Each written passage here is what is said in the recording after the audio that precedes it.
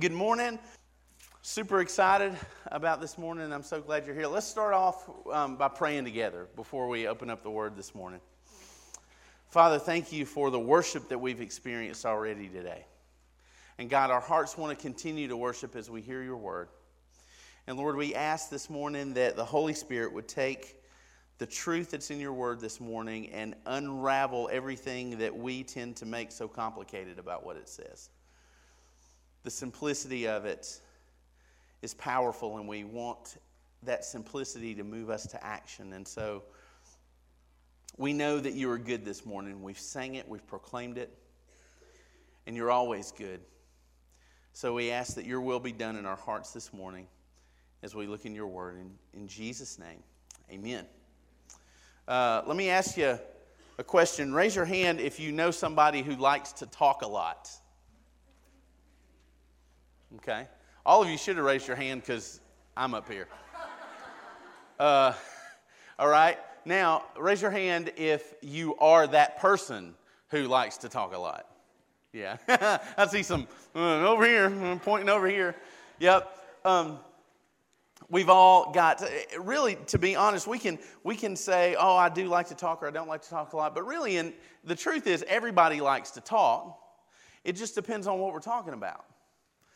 If we find something that we really love, if we are engaged in a discussion about something that we're really passionate about, we can talk a lot. I used my boys as an example at 8:30.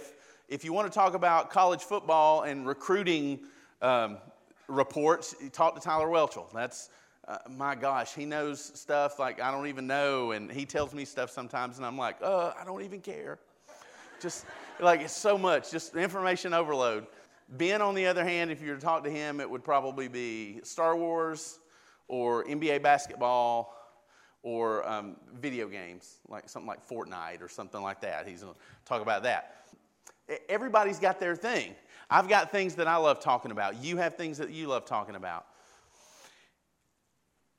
What I want us to think about this morning is, I think there's one thing that I could say that would apply to most of the people in here, is that we have lots of things that we love to talk about, but the thing that locks us up the most, the thing that scares us the most, is the idea of talking about Jesus to somebody. For some reason, if that topic comes up, we tend to lock down and we tend to get quiet and we don't really have a whole lot to say because it's difficult. Well, why is it that it's so difficult to have a discussion with especially a non-Christian about Jesus? We talk about Jesus in here all the time to each other, but when we get outside of here, it becomes difficult. And why is it so hard? Tom Rainer, an author, he wrote, Tom Rainer says that there's several reasons why Christians have a hard time talking about Jesus to the unchurched, to the non-Christian. One reason is that we just don't know how. Maybe we've had little training from our churches, or maybe we don't really have any consistent role models in our lives that we can watch that model lifestyle evangelism.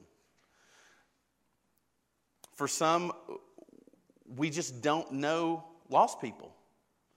We don't build relationships with lost people. Most of our solid friendships are people who are within the church, and it's very difficult for us to build meaningful relationships with people who aren't Christians. And so the topic never comes up, unfortunately.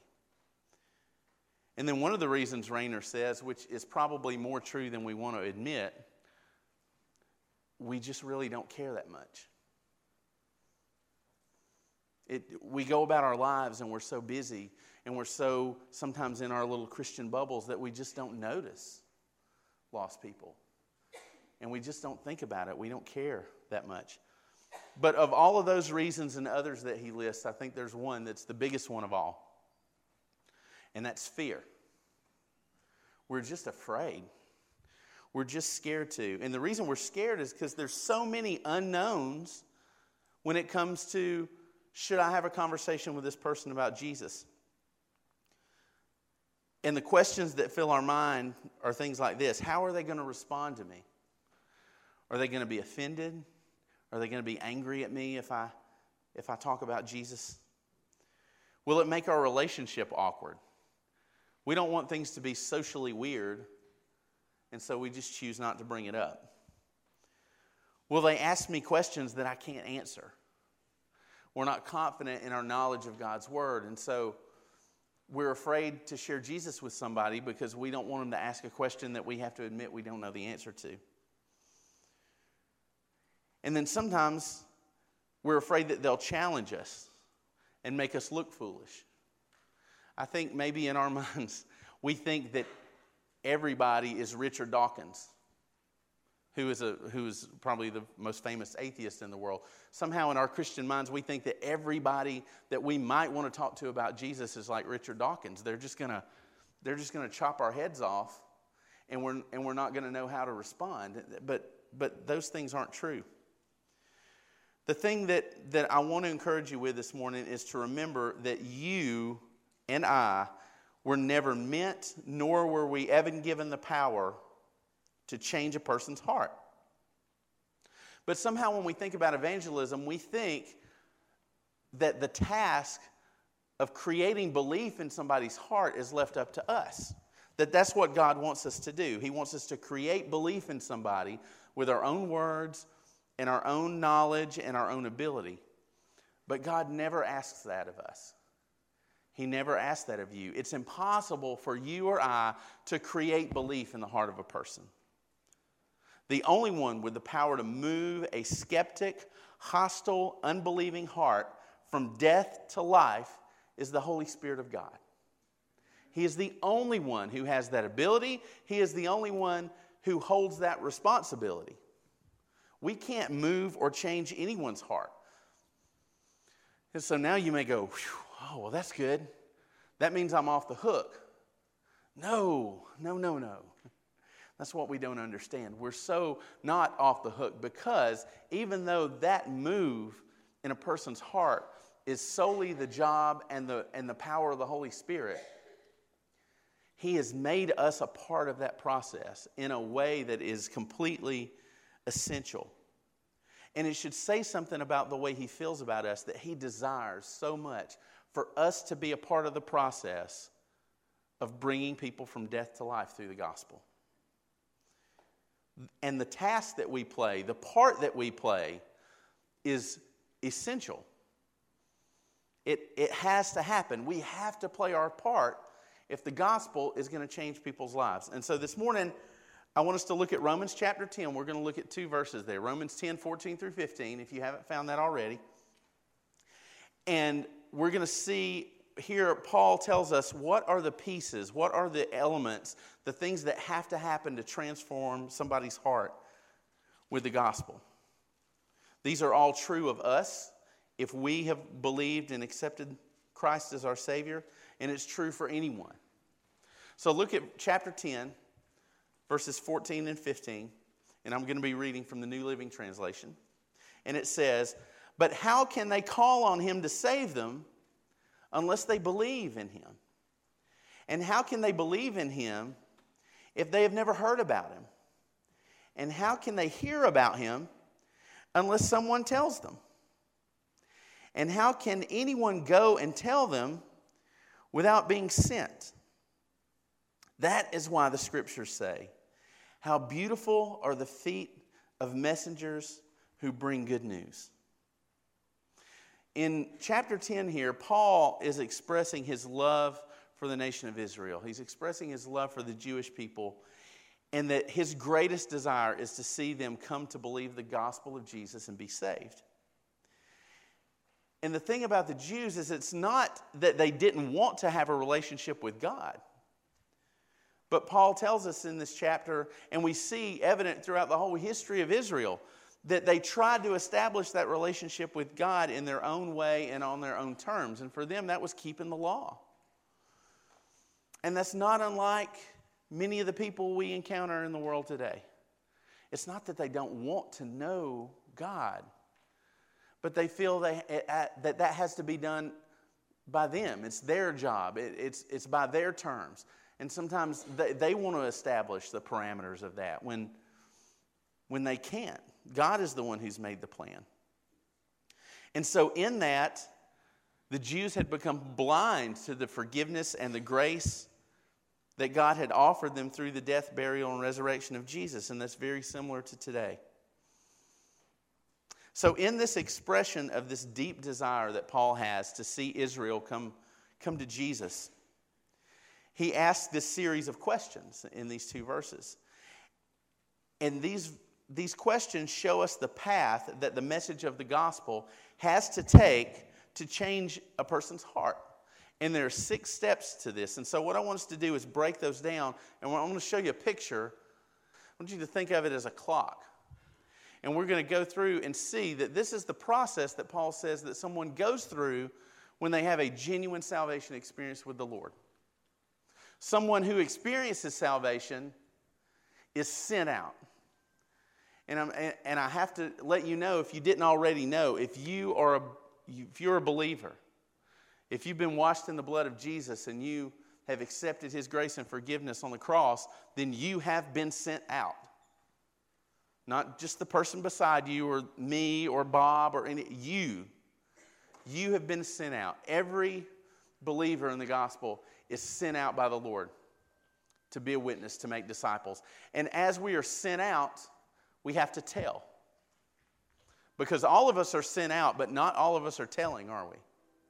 We're not all telling the good news, but we're sent out. So a telling has to happen. We have to share with people. They can see it lived out in our lives, absolutely, but the process of that step of telling is very important.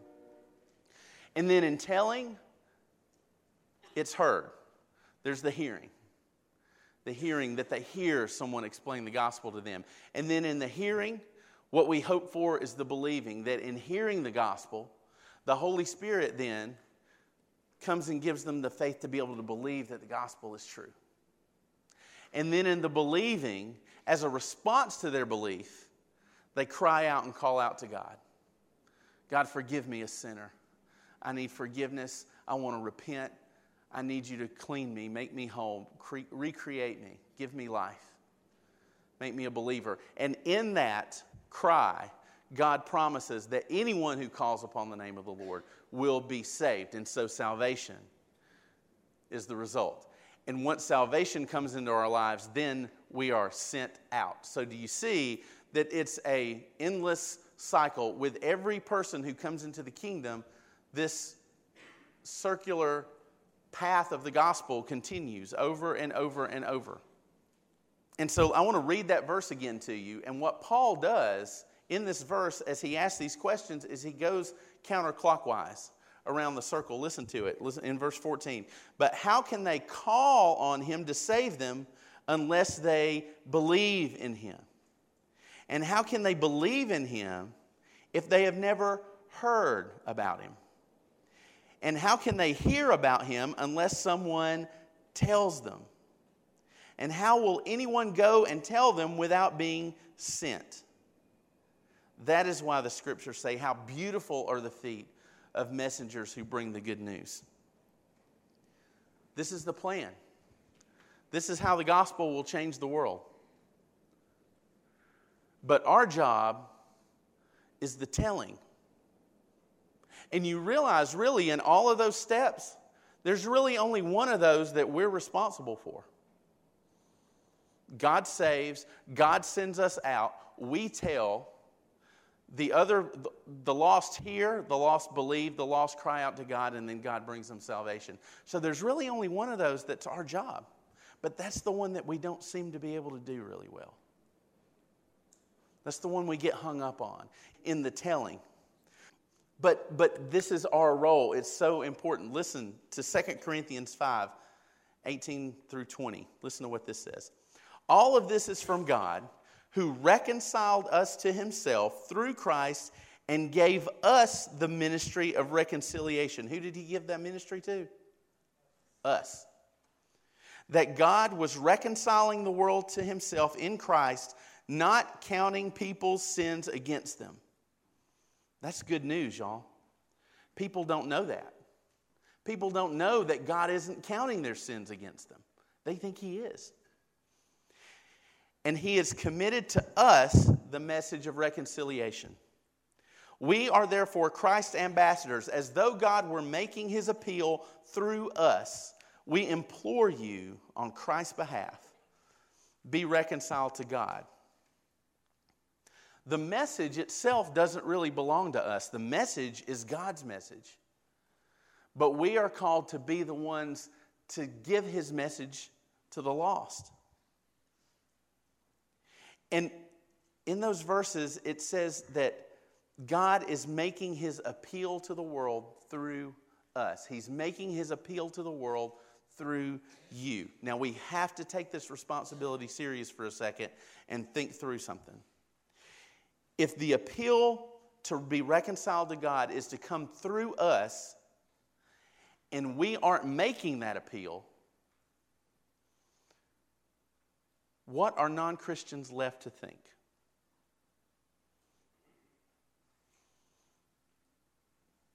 What does it say about Jesus to the lost world when we let our apathy and our fear stop us from telling them God's plan of reconciliation for them?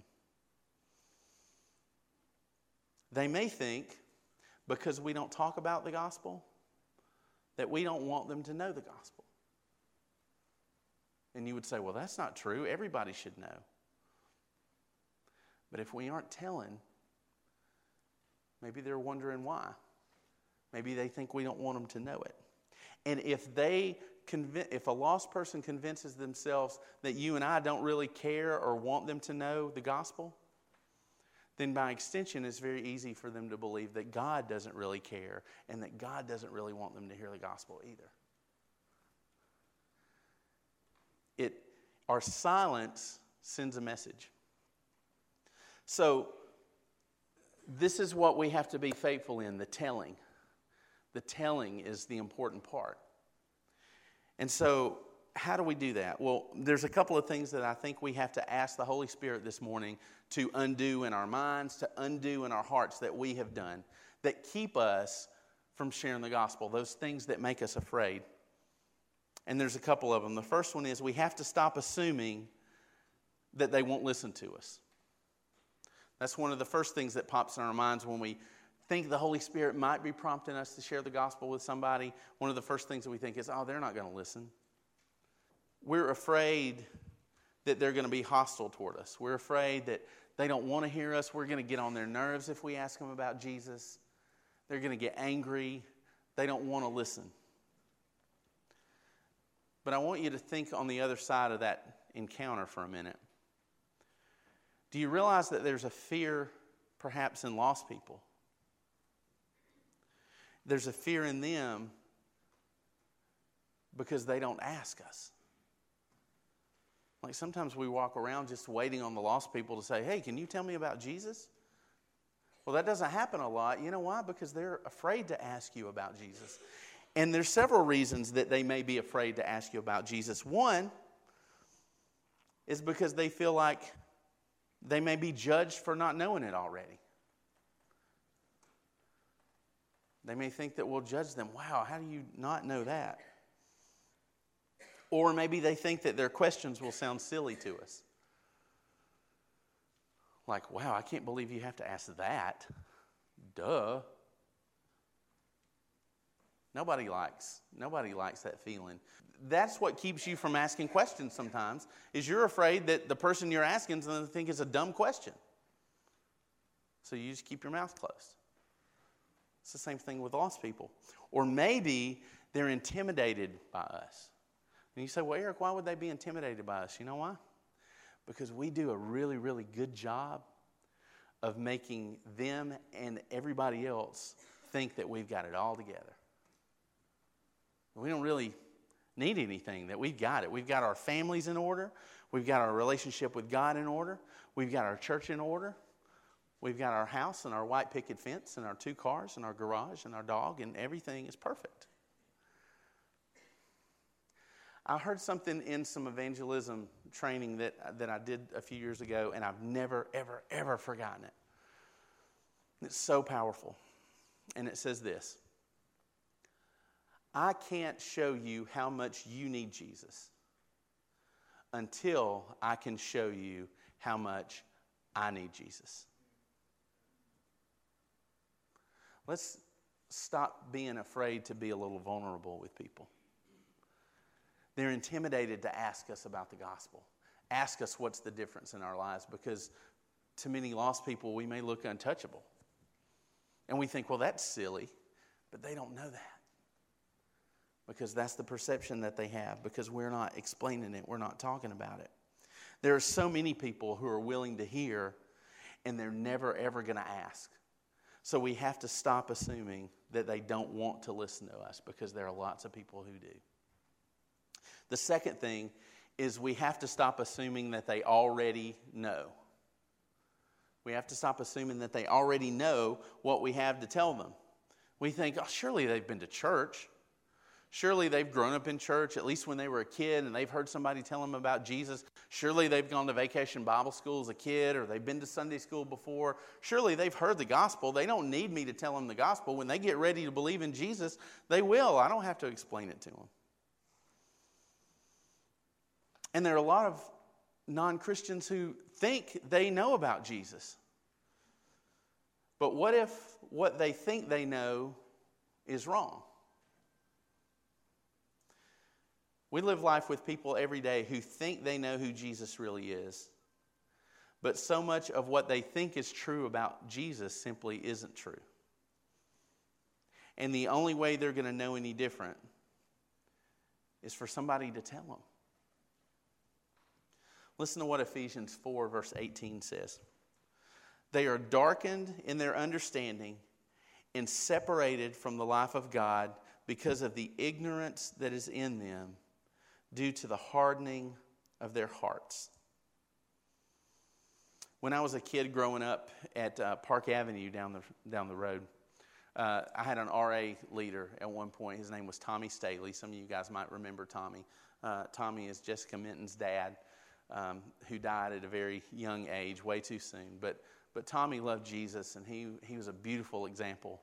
And he took 3 or 4 of us boys on a camping trip one time.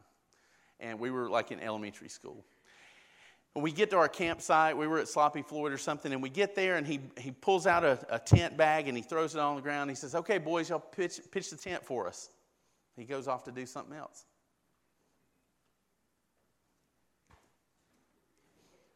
We're looking at each other like, do you know how to pitch a tent? Mm-mm. Do you? Nope. Never done it before. And we're like, he thinks we can do this. We don't know how. So we all had to get the guts to go to him and say, Tommy, we don't know how. Can you show us? And he looks at us and he says, oh, you boys are ignorant, aren't you? And we all kind of freaked out. We thought, how dare he call us that? And we kind of looked at him with this look like, what? And we said, are you calling us stupid? And he had such a gentle, loving heart. And he said, no. I'm not insulting you, and I'm not calling you stupid. He said, I said you were ignorant. So we're like, how is that different? He said, you're ignorant. All that means, boys, is that you don't know how to pitch a tent because nobody's ever showed you how. It doesn't mean you're not smart. It just means you don't know about this because nobody's ever showed you or told you how. That's what ignorance means. It's not an insult. And so when the scripture says that the lost are darkened to their understanding and separated from the life of God because of their ignorance, they just don't know. Here's a statement that you can write down, and you may have to go back and keep thinking about it because it's a little deep. So here it is. You can write this in your notes and then ponder it. You don't know what you don't know. You don't know what you don't know. And you think, well, that sounds simple enough. Here's what that means. That there's, like, if this is knowledge out here, and it's knowledge that I don't have. This is something that I don't know. Because I don't possess this knowledge, it's out there, but I don't even realize it exists because I don't possess it. So I don't even realize that I don't know it. Does that make more sense?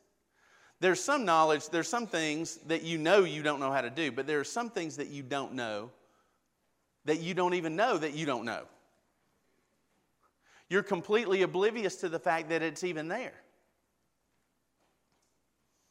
Here's an example. When you were a kid, growing up and you sat down at the dinner table and your mom put a plate of food in front of you that you'd never eaten before, did you want to eat it? No. Why not? Because it was going to taste nasty. And you knew it. She put that food in front of you and said, here, try this. And you knew you had never eaten it before. And you were afraid of what it tasted like because it looks gross, it feels gross, and it smells kind of nasty. So I'm pretty sure if I put that in my mouth, it's going to end badly. So I don't want to eat that. It's a fear. And then what would your mom say when you said, no, I don't want to eat that? She would say, have you ever tried it?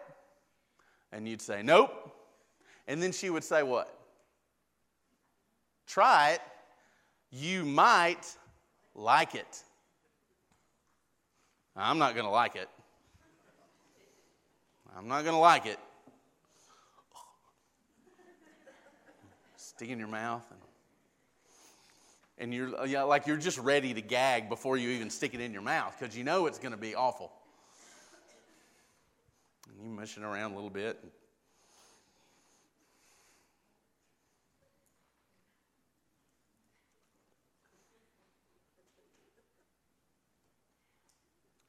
You keep eating it. Wow.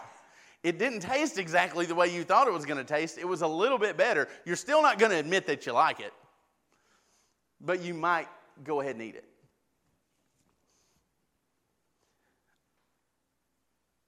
I want to tell you that fear as a kid is what would keep you from eating foods that you had never tasted before because you were afraid of what it was going to taste like. But then after you tasted it, you realized, oh, this is not so bad.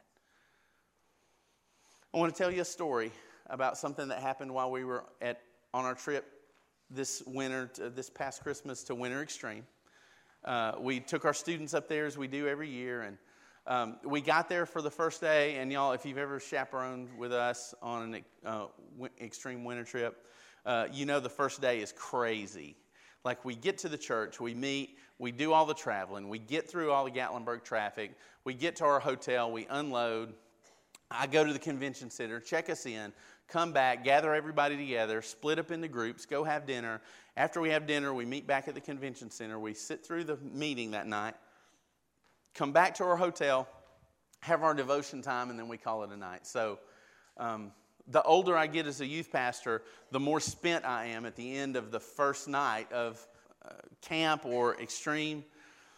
And so I had two rooms that I was responsible for. I had adjoining rooms, and it was me and about 5 guys, and we were there together. And so we got back to the room. Everybody's in their room for the night.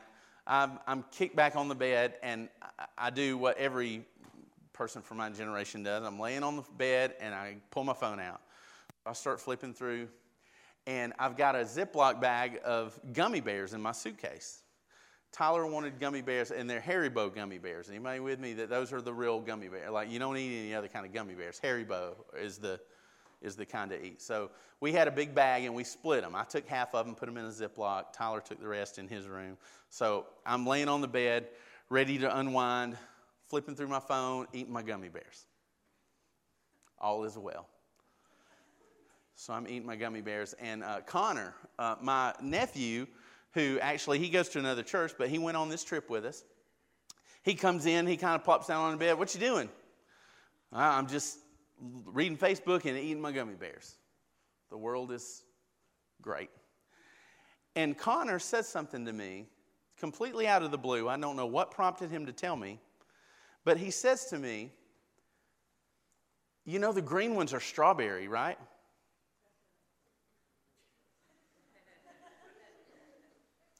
No, Connor. Buddy, the green ones aren't strawberry. Green ones are lime or apple. Green is never strawberry. Yeah, the green ones are strawberry. Connor, no, they're not. I promise they are. So I immediately I immediately dig through my bag, and I find, this is just one, but I found 4 or 5 green ones. I'm like, I'm going to find out. I think he's right. I didn't know. When I eat gummy bears, I just handful. Like put 8 or 10 in your mouth and just mush them around. I didn't pay attention. I knew the clear ones were pineapple because those are my favorites. But I'm like, I think he's right. These taste like strawberry. So I have to know for sure because I'm a skeptic. And I don't just Google anything. So I Google, I find the Haribo website, like the company website that makes the gummy bears. I'm like, I got to find out if there's something on their website. Y'all, there it is. The green ones are strawberry. And my whole world at this point is completely upside down. My whole way of thinking. I'm like, what in the world? So I start questioning everything. So then I'm like, well, do I have all the other flavors right? So I'm looking on the website, and man, there's not a clear one in here. That stinks. The clear ones are pineapple. I had that right. The yellow ones are lemon. That was right. The orange are orange. Very good. Yeah, I had that right. But then I got to the red ones. What flavor do you think the red ones are? Cherry? That's what I thought too. No, they're raspberry. The red ones are raspberry and the green ones are strawberry. Completely changed my life.